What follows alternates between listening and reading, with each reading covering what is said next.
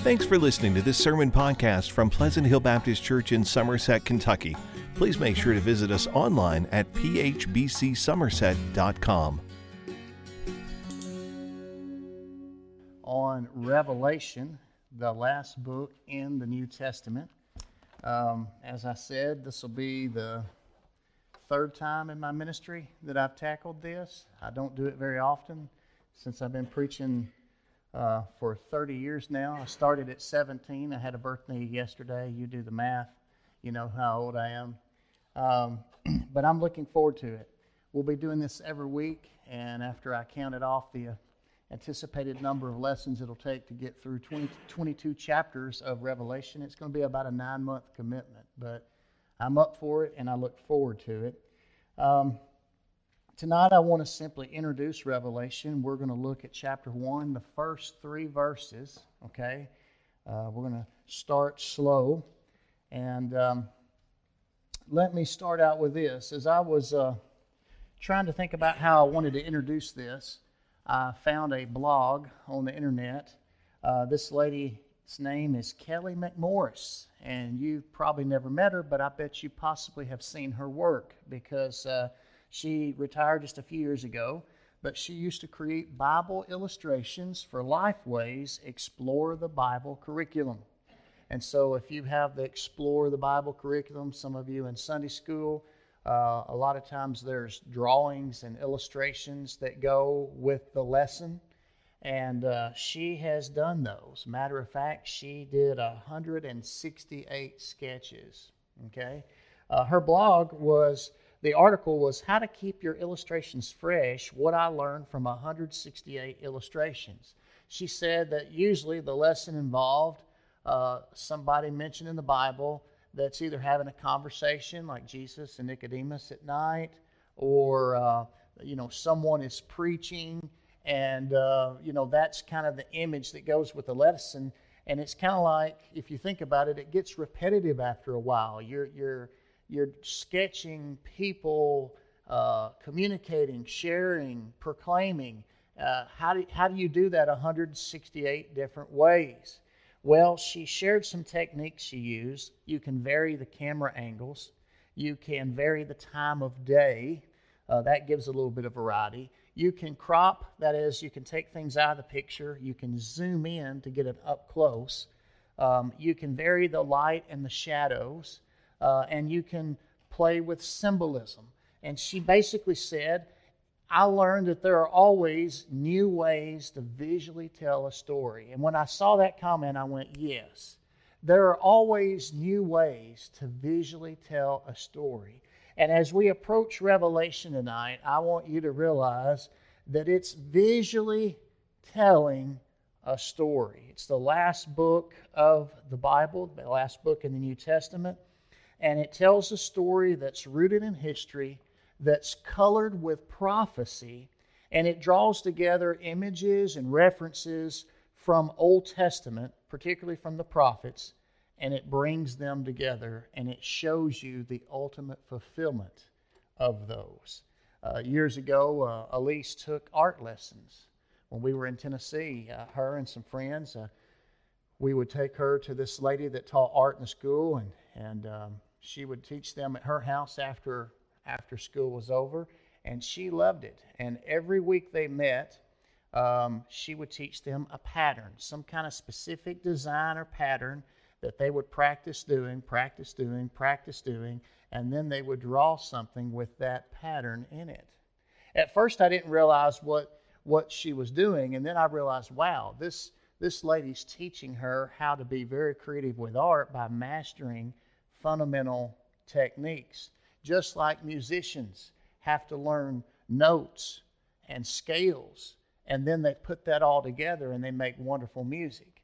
In the same way, imagine an artist with their palette here, and they've got all those colors on it, and they begin to take a little bit of this and a little bit of that, and they start painting, and when it's all done, you have this beautiful artistic piece to look at. In the same way, John is looking at the Old Testament, and he's pulling all of these strings and he's weaving them together. Matter of fact, One source said that Revelation contains more Old Testament references than any other New Testament book.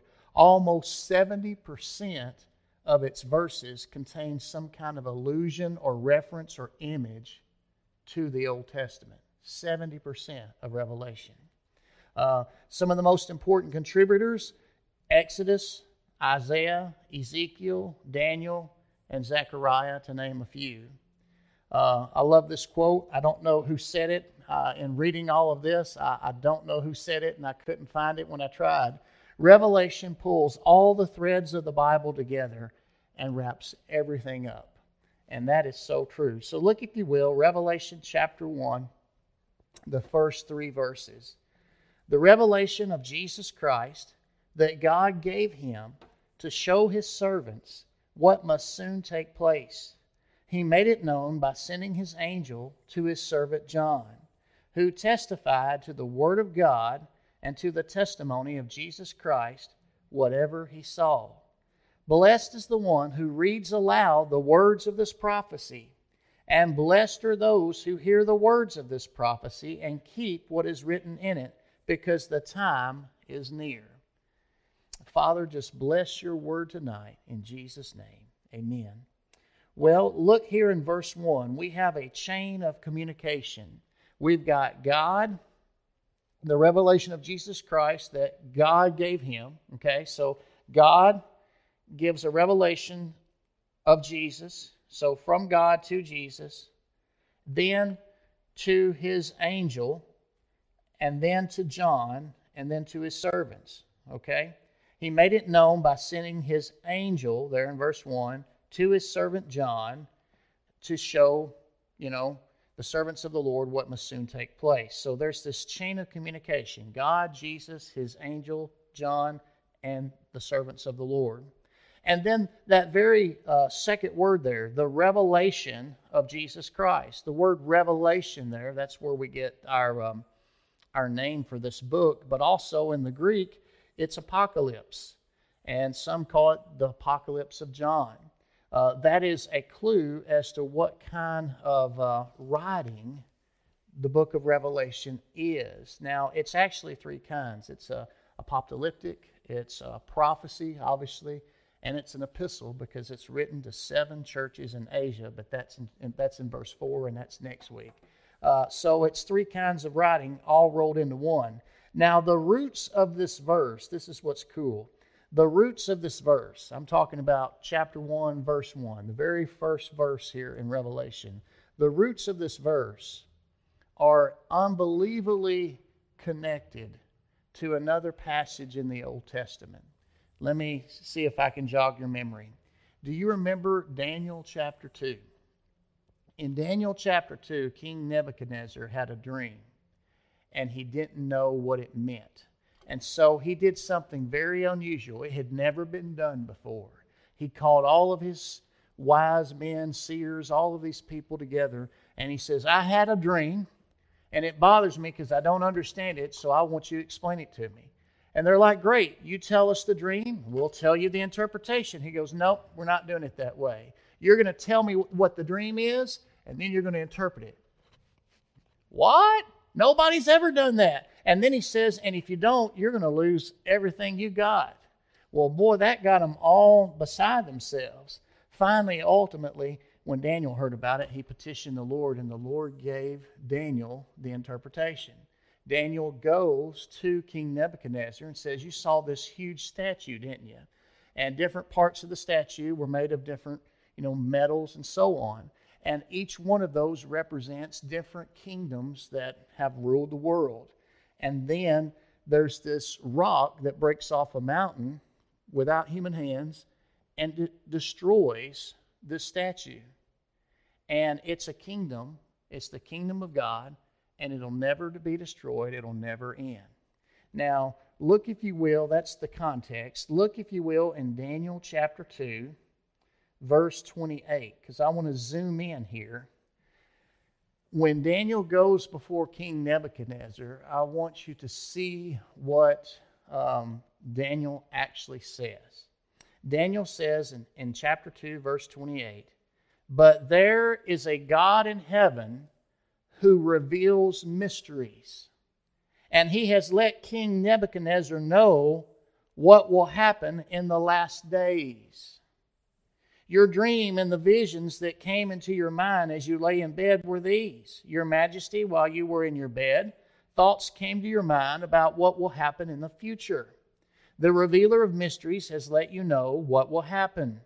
As for me, this mystery has been revealed to me, not because I have more wisdom than anyone living, but in order that the interpretation might be made known to the king, and that you may understand the thoughts of your mind. And then when you skip down to Daniel 2, verse 45, he says this, You saw a stone break off from the mountain without a hand touching it, and it crushed the iron, bronze, fired clay, silver, and gold. The great God has told the king what will happen in the future. The dream is certain, and its interpretation reliable. Then King Nebuchadnezzar fell face down, worshipped Daniel, and gave orders to present an offering and incense to him. And the king said to Daniel, Your God is indeed God of gods, Lord of kings, and a revealer of mysteries, since you were able to reveal this mystery. Now it's interesting there, because when you look at Daniel's interpretation based on chapter 2, verses 28 through 30, which I read, and 45 through 47, which I read, you see four elements. God reveals mysteries. He said that 2 or 3 times. There's a God in heaven who reveals mysteries. And the revealer of mysteries has let you know what will happen. And this mystery has been revealed to me, not because I'm wiser than everybody, but God wants you to know what it means. So God reveals mysteries. That's the first part. The second part is God is showing this to Daniel and to the king, obviously with the vision and the dream. He's showing him what's going to happen. So God reveals mysteries, which He has shown. And then the third part of this is concerning what will take place. Matter of fact, the way Daniel says it, so that the king will know what will happen in the last days, what will happen in the future. And then the fourth element in Daniel's interpretation, God reveals mysteries, which He has shown, concerning what will take place, and these He has signified. Now, the Old Testament was written in Hebrew, but the Septuagint that Jews use is a Greek version of the Old Testament. Basically, they took the Old Testament, they wrote it in Greek. It's called the Septuagint, and when you look in the Septuagint, it says that He has signified these things. Okay? He has signified these things. Now, what's interesting, when you look at what John says in chapter 1, verse 1, the revelation of Jesus Christ, okay, so there's, again, God is revealing something. Then it says that God gave Him to show His servants. So here is a revelation that God has showed, okay, His servants what must soon take place.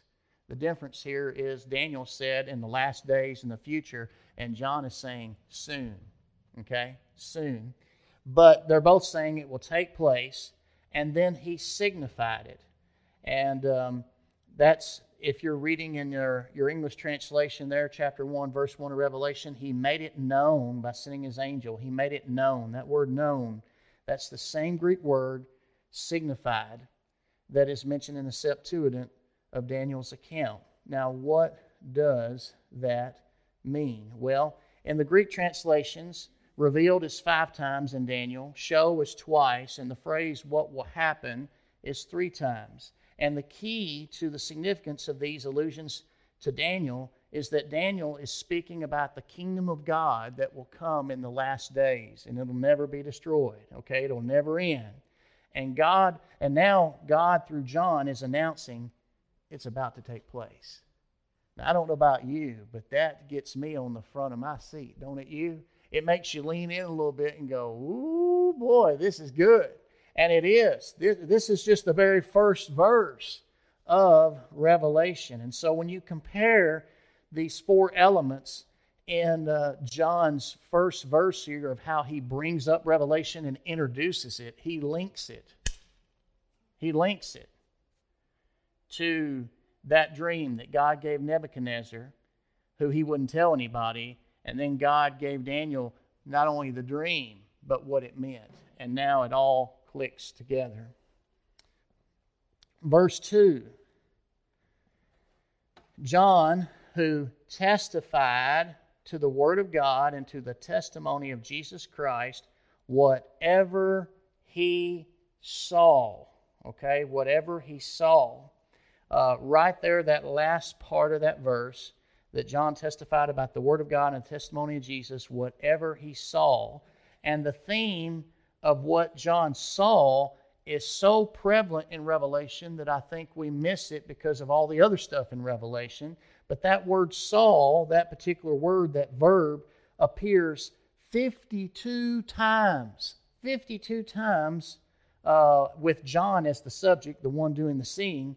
And we don't need to overlook that. In other words, this book is a very symbolic book. It's full of images, okay, and allusions to the Old Testament. Let me just get that out of the way, because sometimes people insist on a literal interpretation. And you might say, Brother Corey, where are you going with this? Well, I've got to appeal to somebody much smarter than me. How many of you remember Herschel Hobbes? He was a theologian and a statesman in Southern Baptist life a couple generations ago. They still use his commentaries for your Sunday school lessons. Here's what Herschel Hobbes said, quote, "The method employed in Revelation is seen in the word signified. This translates the Greek word simonio. It means to show in signs or symbols. It is imperative to keep this fact in mind as one seeks to understand Revelation. It is the key to its message. As we have noted, the style of the book is apocalyptic. It employs symbols to declare truth to those who read with understanding. But it also conceals the message from those outside the Christian fellowship. This symbolic approach does not mean that the Bible is not literally true." Let me repeat that again. This symbolic approach does not mean that the Bible is not literally true. It is literally true in what it means. One does not say that the Lamb of God actually has 4 feet and a tail, a body covered with wool, and goes about saying, "Bah." The literal truth lies in what is symbolized. To take every symbol in Revelation absolutely literally, as some define that word, is absurd. The literal truth lies in the meaning of the symbol, okay? The literal truth lies in the meaning of the symbol. Likewise, the symbolic nature of Revelation runs throughout the whole book. The aorist form of signified sums up in one whole the method of revelation in the book. We cannot say that some things are symbols and others are literal. If one part's literal, all parts are literal. The verb forms say that all parts are symbolic. So basically what Hobbes is saying is, if we come to the most symbolic book of the Bible and insist on interpreting it literally, we're going to miss the impact of its message. The literal meaning is to know what the symbols actually mean. And lest you think that we're going to go on a journey where we just make up, the symbols, I don't believe in that at all. Some people, the way they teach Revelation, they have the Bible in one hand, they have the newspaper in the other, and they go, "Did you hear what happened in China last week?" Or fill in the blank. Do you think that thing over here in chapter, you know what I'm talking about. We've all heard that before, at least I have. And the point of the matter is this. We will discover what the symbols mean, number one, by looking at the context of Revelation, looking at the historical background and what it meant to the original audience, the readers of this. But also we'll find out what the symbols mean by looking at the Old Testament. Because remember, he's an artist, and he's taking all these pictures and all these patterns from Old Testament prophecy, and he's weaving together this beautiful picture of what God's going to do. I kind of equate Revelation to a finale. If you've ever seen a beautiful fireworks show on the 4th of July, it's always fun, isn't it? I mean, it gets dark and you hear the first crack and pop, and all of a sudden you just sit back and you enjoy all the fireworks. And then if it's a really good show, you know that, 20 minutes in or ever how long this thing is going to last, all of a sudden it gets real intense. Bang, bang, bang, bang, bang, bang, bang, all at once for maybe a full minute or so, and then boom, it's over. What was that? It was the grand finale. Can I tell you that Revelation is the grand finale of the Bible? And that's what makes it so special. There in verse 3, he says, "Blessed is the one who reads aloud the words of this prophecy, and blessed are those who hear the words of this prophecy and keep what is written in it, because the time is near." Well, I've just been blessed by reading this out loud to you. You can be blessed not only by hearing it, but by doing what it says. Very few books have that kind of disclaimer. Revelation does. One commentator says it's worth pointing out what Daniel had in mind when he spoke of the events of the latter days. It was the dream of Nebuchadnezzar, in which the king had been shown in the shape of a great statue, a succession of world empires beginning from his own. In the days of the last of those empires, Daniel says, the God of heaven will set up a kingdom which shall never be destroyed. And now John has seen the latter days arrive. John saw the latter days arrive when Jesus ascended to heaven. 10 days later, the Holy Spirit came, and Peter boldly stood up and quoted the prophet Joel, who said, in the last days, God is going to pour out His Spirit, and what you see right now is what is happening. Remember that? So the last days got ushered in at Pentecost when the Holy Spirit came. And the setting up of God's kingdom has begun with the coming of Christ, and the promise that it shall break in pieces all these kingdoms and bring them to an end, and it shall stand forever, is already starting to be fulfilled. If this is what Daniel has foreseen for the latter days, is what the angel is now bringing to John, then yes, the time is near, or it must soon take place. And that is awesome. So let me give you some practical handles tonight, okay, as we introduce this. I've given you a lot to think about in verses 1, 2, and 3. So what does it all mean? Well, here's the question. If this book comes with a blessing to those who read it, hear it, and keep it, then the question is, why should you read Revelation? Let's be honest. For a long time, I avoided Revelation. I really did. When I became a preacher, that was one of my top items on my list. Herman, don't get your foot in a slop bucket and don't teach Revelation. Amen? I mean, just don't do it. And then when somebody says, well, what do you believe about such and such and such and such and such and such? Then I would say, I believe I'm a pan whatever, because it's all going to pan out in the end. And I was proud to say that. And that's where I camped out for a very, very long time. And then after several years in the ministry, I began to get a little convicted. And then I was associate pastor of a church once for 6 months, and then the pastor left, and they called me to be the next pastor. And so I stepped into that void that was there when he left, and he was halfway through Revelation. And they said, hey, you going to finish it? Yeah. We got through it, but by the time I got through it, halfway, the second half of it, I was like, man, I don't know about all this. I had more questions than answers. And through that experience and some other things, I began to pray. And then eventually I came back and said, okay, God, I'm ready to learn this. I'm ready for you to show me what it is you want to show me so I can learn what I need to learn. So my prayer is that you will be able to answer tonight this question: why should I read Revelation? I'm going to give you 3 good reasons why you should read it. Number 1, it's a personal message from Jesus Christ. It's a personal message from Jesus Christ. Now, you think about that. We live in a day and age now where a lot of people write books, and it's always fun if you ever have a book that you buy from somebody that you admire, and you buy it at a conference or somewhere like that, and they sign the book, put your name, right? That's kind of neat. Well, here is a personal message from our Lord and Savior Jesus Christ Himself to you, to us, to all of us.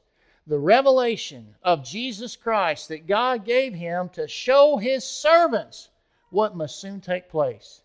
And that word servant, if you're a believer, that includes you. So revelation is a personal message from Jesus. That alone ought to be enough to make you want to go, well, hey, if he left that for me, I need to know what it means. I need to know what it says. Number 2, Revelation is a picture book describing the consummation of Christ's kingdom. That's the best way I know how to do this. Matter of fact, my graphic for this series is Revelation, the consummation of Christ's kingdom. When Christ came the first time, he announced that the kingdom of God is at hand. Why was the kingdom of God at hand? Because the king was here. Okay? Ultimately, he came to die on the cross for the sins of the world. He rose from the dead on the third day, and after 40 days of appearing and all these different things, he ascended to heaven to go back to the Father and to sit down at the right hand of the Father, signifying that he had done everything that needed to be done. Okay? He sits down at the right hand of the Father, and now he's waiting for his enemies to be a footstool for his feet. There is going to be a day when Jesus comes back, and when he comes back, then the kingdom of God will be completely fulfilled. It will be consummated, and it will usher in this kingdom that will never be destroyed and will never end. And this book, Revelation, is a picture book describing this. Not only is this prologue, the beginning part of Revelation, linked to what happened in Daniel when all the kingdoms of the world will be destroyed, and here is a kingdom that will never end. But you're going to find out next week in verses 4, 5, 6, 7, and 8 that he continues this kingdom language. He talks about how Jesus is the ruler of the kings of the earth and how he has made us a kingdom of priests to God and his Father. And so you're going to see all this again next week. We're just kind of getting the toe in the water this week, but it's a picture book, and I love that. It's a picture book describing the consummation of Christ's kingdom. And over as you read Revelation, it's full of pictures and images. And it captures our imagination because it stirs our hope that, yes, there is a king coming. His name is Jesus. He is King of kings. He is Lord of lords. And he will rule and he will reign forever, period. There you go. All right, number 3. The third reason why you should read Revelation. It has a practical benefit by promising a blessing to those who read it and heed it. Okay? Again, verse 3, blessed is the one who reads it. Blessed are those who hear it and keep what's written in it, because the time is near. And so that is why we should read Revelation. That is why we should study Revelation. So my challenge tonight is simple.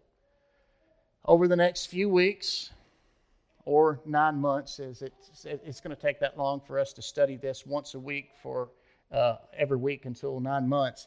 Will you read and respond to the message of Jesus in the book of Revelation?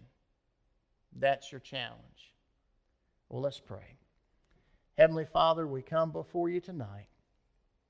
Thank you, Lord, for this time together. And Lord, thank you as we've introduced the book of Revelation. I pray that you would stir our hearts and capture our imaginations as we look forward in hope to that day when you will come again and you will usher in the kingdom in all its fullness, and ultimately you will rule and reign forever. Lord, we love you and we praise you. In Jesus' name I pray. Amen.